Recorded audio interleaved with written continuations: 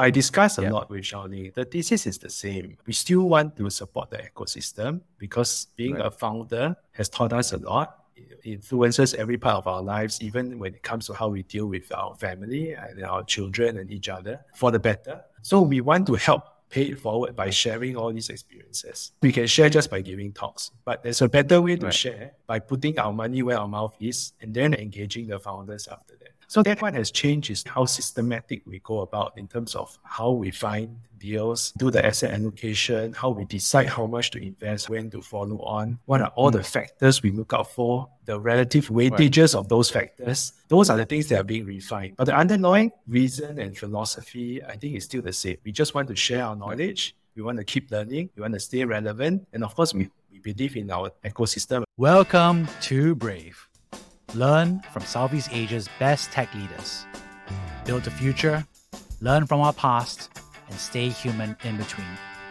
No BS on success. I'm Jeremy Au, venture capitalist, serial founder, Harvard MBA, science fiction nerd, and dad of 2 daughters. Every week, we debate startup news, interview changemakers, answer listener questions, and share personal insights. Join our movement of over 20,000 members and get transcripts, resources, and community at www.bravesea.com. Meet Ringkas, your go-to digital mortgage platform breaking down financial barriers for home seekers across Indonesia and Southeast Asia. They operate in more than 15 cities in partnership with all major Indonesian banks and premier property developers. Ringkas is on a mission to democratize homeownership and create over 100 million new homeowners. Don't just dream about owning a home, make it a reality. Explore more at www.ringkas.co.id. Hey, Shing, really excited to have you on the show. You are, of course, a great angel investor in Southeast Asia, one of the OGs. But also, I've been following your blog for the past half a year, and I think it's a very fascinating, analysis, obviously, of angel investments and VC startups. But also, I really appreciate everything that you shared about your personal life and family life as well. So I thought it was a really interesting blend. So I got to plug it. It's Lim Shing at blogspot.com. So you still have that. But I would love for you to introduce yourself real quick. Yeah, okay. Hi, Jeremy. Yeah, thank you for inviting me for the podcast. So as viewers know, my name is Shing. So 48 this year. Actually, another one of your interviews, Shaolin, was my other half. I met her back in Michigan when I was 21. So that's a good 27 years. Married, we have 4 children, aged 21 to 9. And I think our call to fame is that before we were angel investors, we used to run our own job portal. So it was one of the original job portals that started back in 2000. It's called Job Central. And then we built it for 14 years. And at the 11th year, we actually sold it to a career builder. And since then, we officially retired in 2014, and then went through a pretty long 9-year journey of trying to find a new career, a new purpose that perhaps is not so consuming like being a founder of a startup. And what we hit on was angel investing, as you rightly pointed out. So since 2015, 2016, we've been very active angel investors, almost 50 companies, almost 10 million of our own money into different startups and VC funds, most of it all in Southeast Asia. So that's how we see ourselves now. At least for myself, the purpose is really just to give back the ecosystem. Of course, still want to make some money along the way, be as useful as I can while watching my children grow up. Amazing. And how did you first enter entrepreneurship? You were an engineer in the early days, but how did you enter space entrepreneurship? That's really a whole story. So I started a business. I studied in Michigan. I studied there electrical engineering from 96 to 99. So that was the first .com boom, if listeners remember. And so when we came back, we said, hey, we really want to start a business. And at that time, Shaolin was my girlfriend, and then it was so cool to do it together as boyfriend, girlfriend. That's another story. But then we started it, and then we were lucky. We picked an area that is quite profitable almost from day one. You know, job portals are always profitable if you run it well. And then also, I think my personality helped a lot because back then I was ultra competitive. I think that's one major defining trait of a good entrepreneur. And then I was also very determined that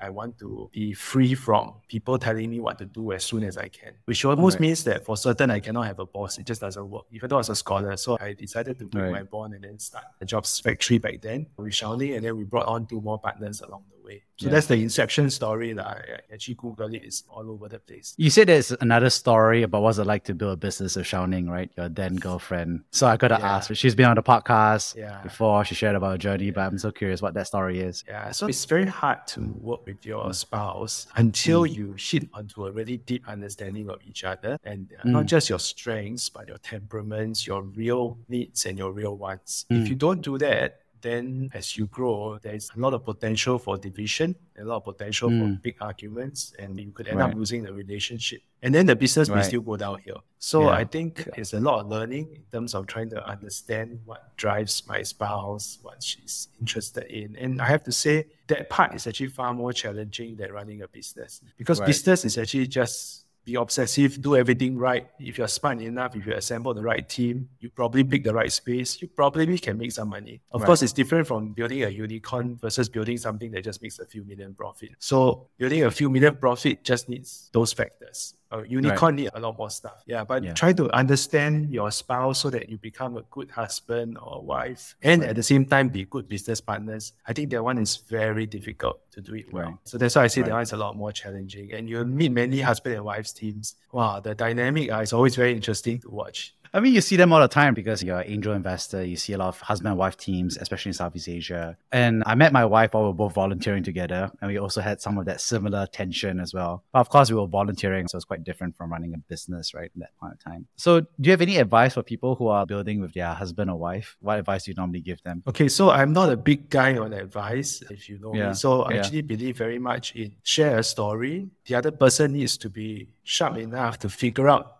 the learnings from that story, whether it applies to them. So I can only speak from my own experience. So my own experience, what I would have done differently was to actually understand my wife's motivations much earlier and subordinate that crazy desire to just win for the first 10 years. So for the first 10 years of my business, I really just wanted to make it. I just wanted to prove a point that the idea is worth the effort. My team is worth the effort. We can reach fast enough. We don't have to care about anybody's opinions anymore. In terms as a boss. And I assume that my other half is willing to subordinate everything alongside me in the same way. I think it would have been much wiser if I figured out what she really wants and what she really dislikes, and then incorporate that into the drive. It probably will still, the business will still at work actually. There are many ways to skin a cat, especially for a business cat. It doesn't have to be the only way. My way is the only way. So if I have any learning, I think that would be the key learning. Spend more time aligning my other half so that it's not do everything exactly the way I want it or it doesn't work kind of attitude. So I learned that later only after we sold the business, and then I stopped being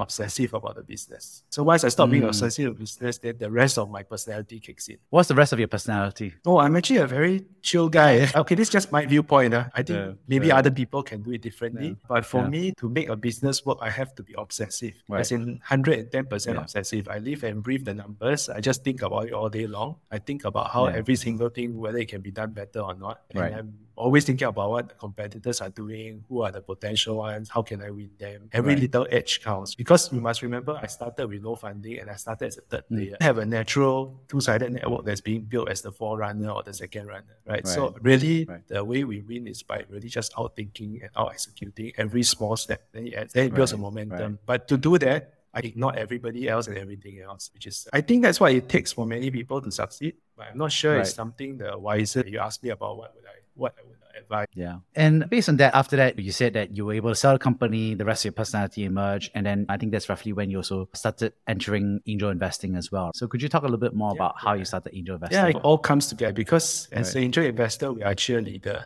We are counselor, we are cheerleader, we are more technically, we are sometimes board director, but it's all subordinate roles. It's all cheerleading roles, side roles. It's not the main actor. It's all supporting cast. So being a supporting cast, you have to be far more conscious about the emotions, the motivations, and how you go about doing your supporting. So I think allowing the not so my way or highway, everything is do or die attitude that an entrepreneur needs is very different from as a supporting cast. What I need is actually more of a nurturing, paying attention, trying to nudge. And of course, then I mitigate my own risk because I have 50 investments. If you don't want to listen, it's fine. It's 1 out of 50. And who knows, you may be right anyway. So it all comes together. Having a personality that pays more attention to other people, trying to find consensus, trying to counsel, trying to coach, actually fits a lot better for an angel investor than a central. Yeah. And you mentioned that there's also was a personality shift, or at least got to open up your other side of your personality other than the obsessive side that you described. Do you feel like that fits with you better now Yeah, it's as not an just angel obsessive. investor? It's obsessive and very hard-nosed. It's very ruthless. Yeah. Because that's what it Right. takes to win,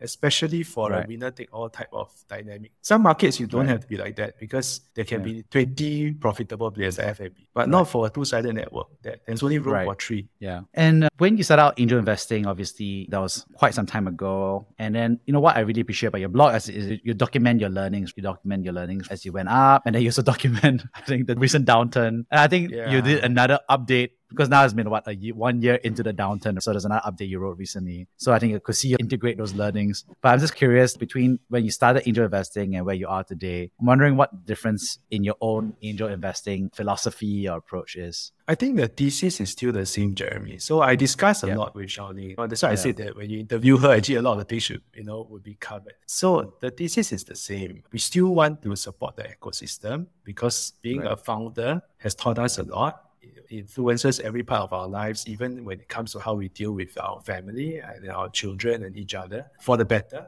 And so we want to help pay it forward by sharing all these experiences. So of course we can share just by giving talks, but there's a better way to Right. share by putting our money where our mouth is and then engaging the founders after that. So that hasn't changed. I think what has changed is the way how systematic we go about in terms of how we find deals, how we pick the deals, how we do the asset allocation, how we decide how much to invest, how we decide when to follow on, what are all the factors we look out for, the relative weightages of those factors. Those are the things that are being refined. But the underlying reason and philosophy, I think, is still the same. We just want to share our knowledge. We want to keep learning. We want to stay relevant. And of course, we believe in our ecosystem and we hope to get a return from it. Right. Because when we cashed out, then we have no more stake in the ecosystem. So we say, hey, let's take out $5-10 million, put back in the ecosystem, see what happens. Right. And it's quite a sizable chunk for us, right? I didn't cash out for a few $100 million. So this is still quite sizable for us. So we want to still have our chip in the game. But of course, we participate now with a different role. And during this time, you're seeing the evolution of the ecosystem because you've been doing this at the frontier of these early stage companies, but you've done this over so many years now. Obviously, there's all these theoretical market reports about how the ecosystem has changed. But for you personally, what do you personally feel has been the biggest change from your perspective? Oh, I think the biggest change would be the quality and quantity of talent we are getting, both at the founder and employee level. And that's most important because the people drive tech businesses. So it's a world apart, right? When we started back in 2000, there was one boom, but the boom died very quickly. And even then, the great talent at that time was still going to the banks, the consultancies, the investment banks, right? Now, actually, we routinely see very good quality talent from Ivy Leagues or from mid-careers who want to start business or who are willing to join a business. I think that's the single biggest differentiating factor. And that also accounts, it's both a consequence and a reason for why the ecosystem is where it is now. Because the more successes you get, the more stories of people coming out and doing well, then you have more people going in. So it's a virtuous cycle. And I think we are onto that cycle. If I were to critique, the only thing missing is exits. And unfortunately, these last 2 years, it hasn't helped because these last 2 years deferred all the exits. There was supposed to be quite a few specs from Credivo, from Ninja Van, from ShopBack even. So all of them got help back 2 years.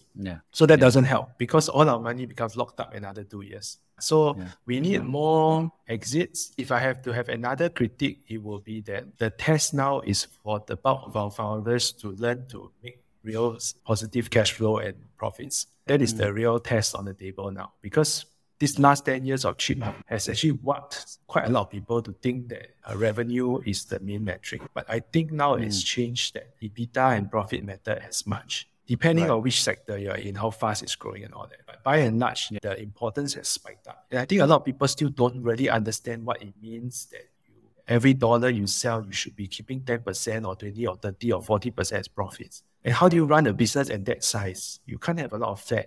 You must be willing to take pain. It's because the investors are not willing to use our cash to take away your pain for you anymore. Yeah, I think that one is a very big point. If interest rates stay this level another 1 year or 2 years, I'm very sure you'll go back to the old days, pre this boom in 2009 and 10 onwards.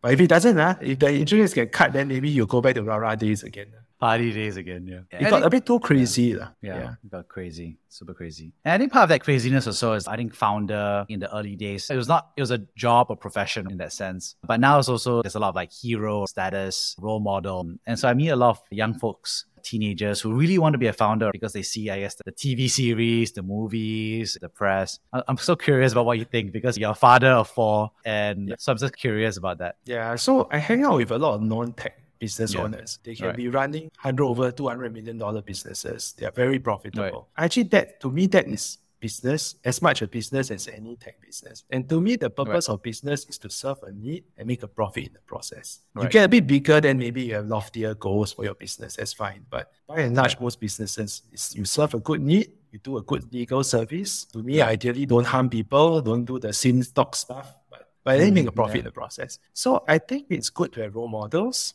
but the role models need to include non-tech role models, and then you synthesize for yourself what kind of business you want to build and what kind of man or woman you want to be. So I've been telling our portfolio companies, don't look at Grab, look at C, because C put their money where their mouth is, right? They take the $1 salary, they cut all flights, all business class flights, cut costs so dramatically that I hear even Chile contracts are being renegotiated. And it shows up in the numbers. Yeah. And if you look at the FANG stocks, they are far more like C than they are like Grab. So the answer is that you have to be profitable on the revenues and the gross margins that you have. If not, it's still not a solid business. Yeah. And I think there's a tricky part that you mentioned about solid businesses. I think a lot of founders are like feeling quite stuck because they're like, okay, how do I build a solid business? But I also need to fundraise and have a very good story about the kind of like growth rate. How do you share stories with them about how to think about it? Yeah. So this one is tricky. There's no hard and fast rule. Every founder needs to look at your own business and figure out for yourself. Is yours a winner take all? Is there already a winner that has taken all? If truly you are in something super blue ocean and brand new, then yes, by all means, carry on the Grab way, carry on, because there will be people who will fund you, because there's always risk capital that way. And if you can't find it, that means there's something off. You better figure out what's off. But I think most of the businesses, they think they are that kind, but they're actually not. For example, a lot of the e-commerce retail stores, I mean, I don't want to name the names, but I'm actually indirectly invested in one. They were never worth 5-10 times their revenue in the first place. Right. So you have to right size your entire outfit. If you really care about your business, you should right size the whole thing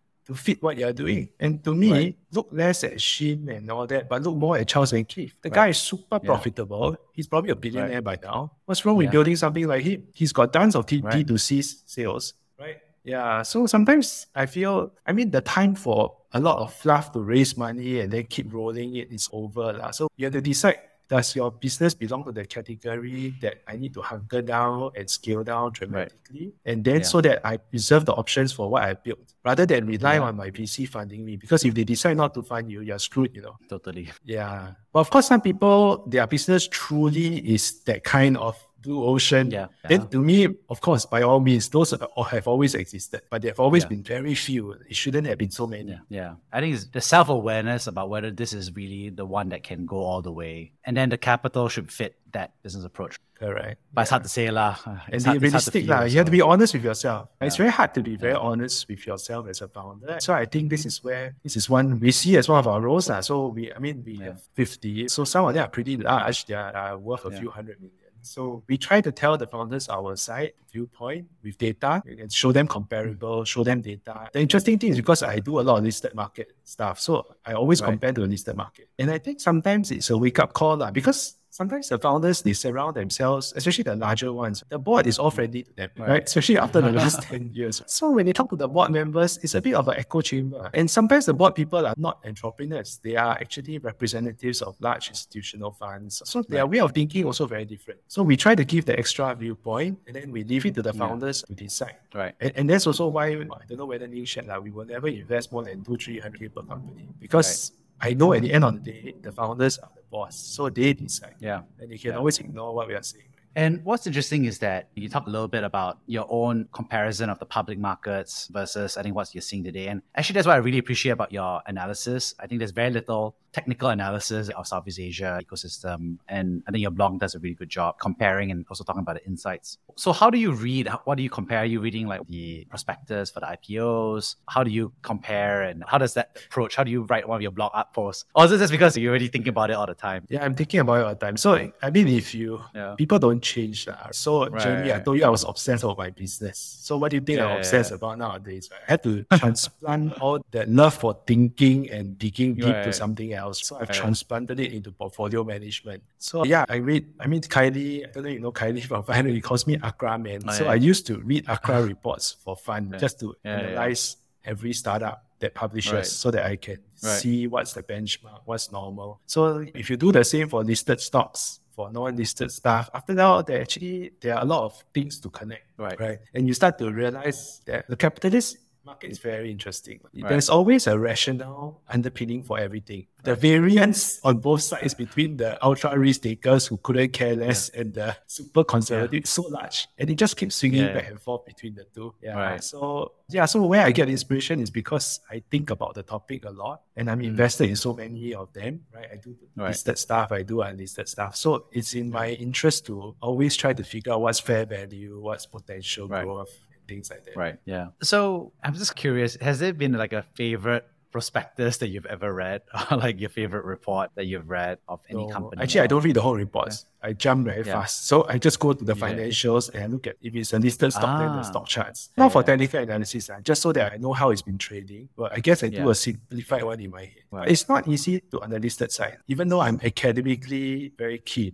My results aren't great. I mean, I publish, I'm doing 9-10% per annum. That's beating ACWI, but actually I could have just bought Q and do much better. I'm very mindful that I'm not a great investment manager, unlike Warren Buffett or Peter Lynch. So I'm very mindful what I'm good and not good at. So in fact, last 10 years, we tried to beat, we failed to beat. So the next 10 years, our understanding is we'll just index most of it. And then I just keep a handful of stocks that I pay attention to. And then we actually focus more our effort on the non-listed side, because the startup side on paper is doing very well. So we want to carry on picking and spending our time there. That's where you have some of the proprietary knowledge and the kind of like I got a few more edge, right? You got network, you know the place. And then of course, once you couple with understanding how the listed side works, it helps a lot.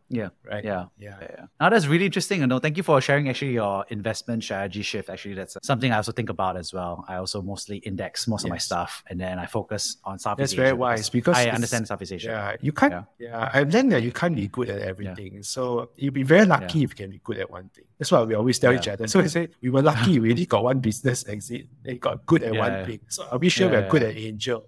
Then for sure we can't be good at angel and good at public investing. I mean, like God, how greedy do you want to be? Just pro at everything, right? I cannot be one. And so I think a lot of folks talk about being good at angel investing. I think obviously there's a lot of rookie mistakes that angel investors make in the early days, etc. But what do you think distinguishes maybe a good angel investor versus a great angel investor? How do you think about that skill gap between advanced to a professional? Honestly, I don't know. I don't have an answer to that. I can tell you what separates experienced one who probably gets decent returns. Decent means maybe 3x over 10 years. So IRR around 20+%. I think between that and a person who just dabbles, because our ecosystem right now, still a lot of people just dabbling, meaning they do 5-10 stories, then that's it. I think the difference is that the experienced one will create a structure, a system to pick. It's a standard checklist that they adhere to. Experienced one would have standardized bite sizing, not subject to pure emotion at that point. So if I do 100, I do 100 for everyone. And then signals on whether it's worth following or not for the next rounds after that. And also when to exit. That's what the experienced investor, angel investor, I feel will do. And that will allow them to at least match the market or maybe beat the VC, because there's no 220 cost. Because I think an angel should just benchmark to whatever VC does, but remove the 220. And then hopefully a top quartile, or at least above the median. So I think a good angel would do all that. Great, I don't know. Because I read Jason Kalani's, locally, Koh Boon Hui, I met up with him, I've seen what he invests. Seems to be a bit of luck. You got to hit that one super winner and then suddenly everything looks fine. So I'm not sure where it sits. Where it's or rather, I don't know what makes it great from good.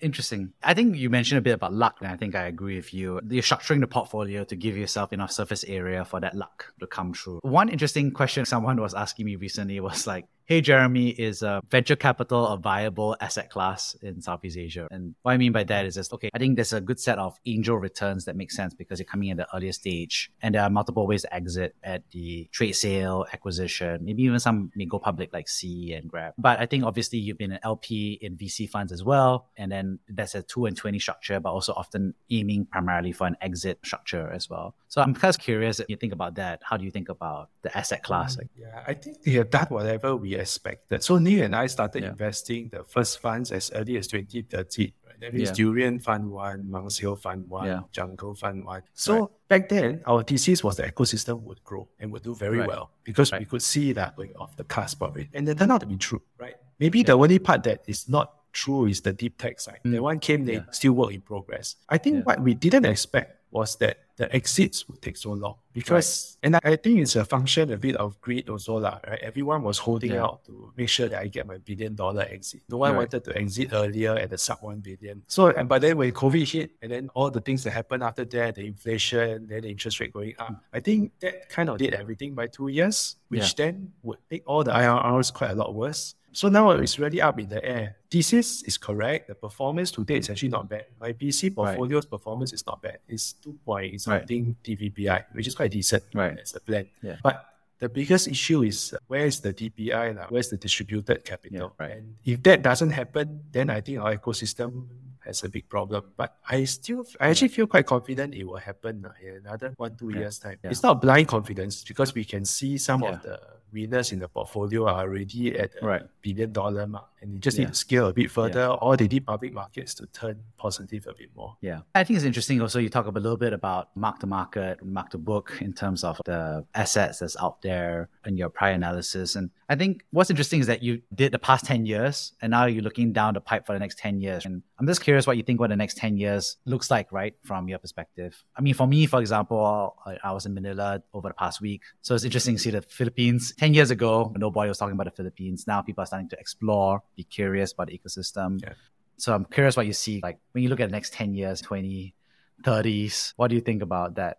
I mean, we are capitalists. So fundamentally, I believe in enterprise as a way to create value and to meet people's needs. So I think that won't change, but the world is splitting. So this split between the Western world and China is quite disturbing. And you can see it's showing up in all the trade restrictions they're giving to each other. It's showing up in stock prices of Chinese stocks. So I think that will be one big trend that will determine a lot of how Southeast Asia can grow. Though some people will say we are poised to benefit either way, which is, there's some truth to it. But too much of a conflict between the two sides would necessarily give us problem, especially if Taiwan gets invaded. So I think that will throw, everything will crash for a while. And you can see it, right? The West already says China is uninvestable. That's why the stocks can't move, because all the capital has been withdrawn out of it anyway. So to me, our region is fine. We've got good demographics. Singapore's strategy of being the governance and fundraising center of Southeast Asia is working very well. And our government is a competitive advantage. But I think the factors that are out of our control is the two big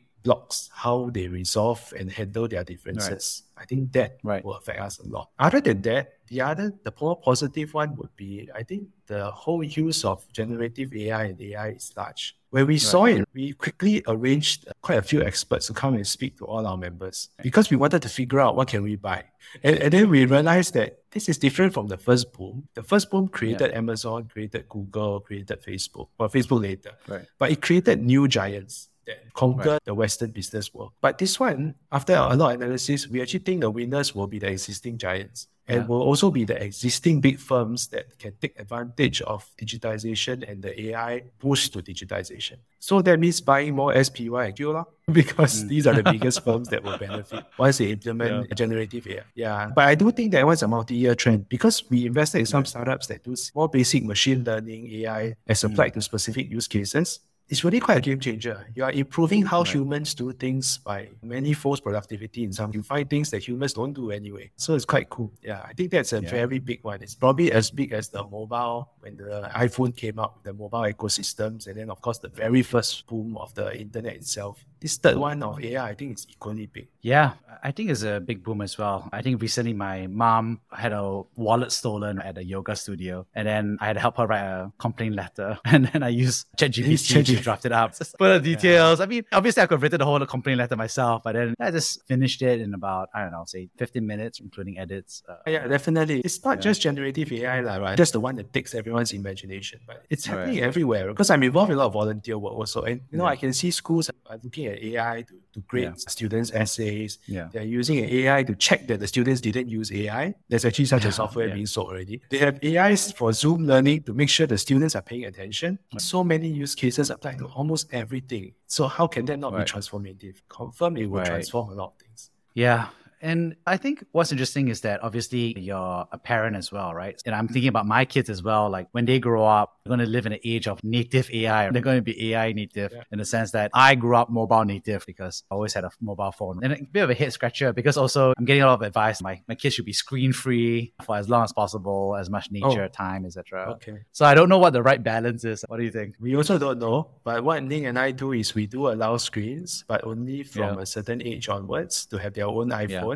We control their downloads so that only after 16, 17, then you can download whatever you want. I think balance, because the human is an analog thing. So we want our children to still know what it means to go play in the garden, to go run, to play basketball. At the same time, we also don't want them to be Luddites, that they don't know how to use software. Cannot be. But I think, we want well-balanced kids, right? How old are your kids actually? I got one 3-year-old girl and one 1-year-old girl. Okay. That's really early. The 3-year-old, our youngest, started using screens at 3-4 years old. Because by then it's a losing battle already. Yeah, she's always watching us and then she uses our phone. So she always takes her blocks and pretends that she's a handphone, pretending she's doing a selfie, pretend she's taking camera videos of other people. I do want to share, Jeremy, a bit about, because I know I deal with a lot of founders. And a lot of founders are like me last time. We just think of making the business work, selling it, and then that's it, done. Actually, it would be helpful to also work out with your co-founders, right? How do you all want to exit? And how do the numbers look like? And then personally, each person should try to think about what they're going to do after that. Especially if you're doing it young. I mean, if you end at 60, it's fine. You can join all the other retirees, travel around the world, look after grandchildren. But if you stop at 30s or 40s, it is helpful to actually apply the same rigor that you applied to your business and apply it to what activities and what purposes you want to do after you retire. Just apply the same level of rigor or half the level of rigor, you probably have a great plan for retirement. Just don't do it blind. Most people do it blind. That's the interesting thing. Is you run a marathon and you finally cross the finish line, you pocket your 50 mil or whatever, then you say, suddenly there's a huge emptiness. It doesn't have to be that way if you are more thoughtful about it in the last 1-2 years. That's what I want to say to the audience. Because a lot of founders, I also was talk about these things to my founders until I know they're near exit or they happen to ask me. Yeah, and I think you mentioned there's something that you want to share, right? It's about how to plan or what's it like to be on the other side? Because once that race is done, right? What do you want to share about what's it like to be on the other side? So I think a lot of it is about identity. So I think if you read me and Nick, we are both quite thoughtful people. Right. Debate a lot and we are quite balanced. We are not those very unbalanced individuals that do really great businesses actually, but we are very balanced people. So I think what shocked us was that we didn't expect that the loss of identity to be such a big problem, even though academically you can read about it. It's actually very important that if within the first few months, of course you can take it easy, don't anyhow invest in stuff. Everyone can tell you that. It's almost always true. Don't anyhow buy stuff because almost sure lose money in the beginning. And almost certainly you'll be over optimistic. So then after that, actually the key thing is to think carefully, to start to get yourself exposed to different activities. So it would be great if you already had an activity before sale, but highly unlikely. If you are truly obsessive entrepreneur, chances are you have no activity. You can't really be building a super giant and then having too much CCAs. Well, possible, but rare. So you need to be mindful that suddenly the world will not care about you. The world will not care what you have done. They'll just see another rich guy. There are plenty of rich guys and ladies out there. Right. So then how do you carve out a space for yourself? So for me and Nick, we tried not volunteer work. We tried starting another business. She started one, I started one. All failed. Volunteer work, still doing, quite meaningful. Then you try to find a team. So some people can find a team in sports. For me, it's education and entrepreneurship. And this is after a few years, we decided to collapse all the volunteer work plus even the angel central work it has to fit into one of these two teams, right? Then it also helps because when you consolidate your thoughts and your efforts in a team, then assuming you do a good job, more and more people know about you, then you call you to do more and more on this topic. Then after a while, it becomes like, you found a new second identity. So like for me and Nick, becomes like we found a new identity as, we are angel investors, but not just that, but we teach people how to angel invest and we make it into something. And then from actually government's point of view is I'm quite involved in a lot of MOE stuff, right? So they see it as, the Shing cares a lot about education. So, got volunteer work or education, you call him. And he cares a lot about startups also. So sometimes they call me about that also. So you try to build, and it can be none of these things. It can be something else altogether. Some people go farming, right? Go build a farm. Go take it all, fly to Bali, buy an organic farm and do But it's hard to do nothing at all. That one doesn't work. Yeah, hard to do nothing. Yeah, I just want to say that a lot of people think it can do nothing. I think it's very hard. Yeah. On that note, could you share about a time that you personally have been brave? Yeah, we're talking about this. I think the bravest thing was when we decided to sell the business because it's giving up something that we built for 14 years already. And to say that, then after that, I'm going to walk away somewhere. I don't stay on. And actually, that one I learned because I heard other people, other seniors actually tell me that once you sell, don't have any expectations of what happens next. Because very frequently, the new buyer may do very different things. That actually got me thinking even further, then might as well don't even stay to see it happen. So after that, we went through a pretty tough year once we exit completely. My mother had cancer, we had a fourth kid. Well, a lot of things happened at one go. So I think it was a correct decision because sometimes you have to disrupt yourself. Like if you don't disrupt yourself, you can't move on to the next phase. And I've seen a lot of 70, 60-year-old patriarchs still holding on to their business, very fulfilled,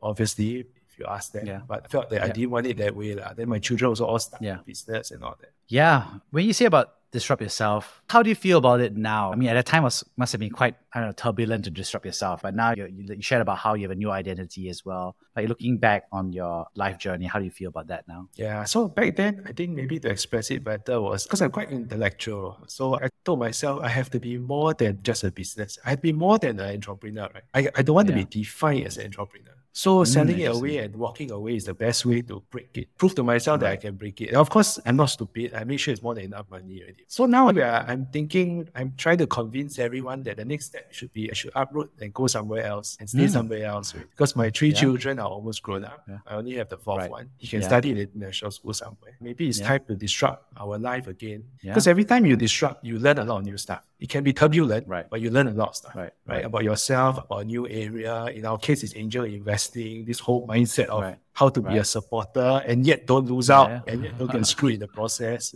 So I actually feel that at 48, it's time to maybe by early 50s, I should disrupt one more time. Then after that, I'll be just like any other retiree at 60 plus already. Wow. I think it's quite respectable for you to even say, hey, I want to disrupt yourself one more time in the future. Wow. So make it part of the fun, Jeremy. Otherwise, you're forever doing the same thing. Unless the same thing is so fulfilling and so purposeful. I mean, if you are a political leader, a minister, then I think you better don't disrupt yourself because if you're doing a good job, you are impacting so many lives. But for me, I'm only impacting my own family, the small circle. I can continue to do the same. But maybe if I disrupt and do something else, I'll be reaching a new circle, doing something else. Yeah, wow. That's really a lot of food for thought there. On that note, I'd love to wrap things up and share about the 3 things that I took away from this. First of all, thanks for sharing about your early journey as an engineer, but also as a founder. And I thought it was interesting to hear about you describing yourself as obsessive, as competitive, as the third mover, as someone who was fighting to win. And also, I think sharing about how you're building this with Xiaoning, right? Your then girlfriend, now wife. And I thought it was really interesting to share about some of the challenges that you faced in those days, but also I think how much you cared about winning and trying to take care of the business, but also still figuring out how to take care of your partner at the same time as well. Thank you for being so honest and frank about your past self. Secondly, thanks so much for sharing about the identity shift. I think we talked a little bit about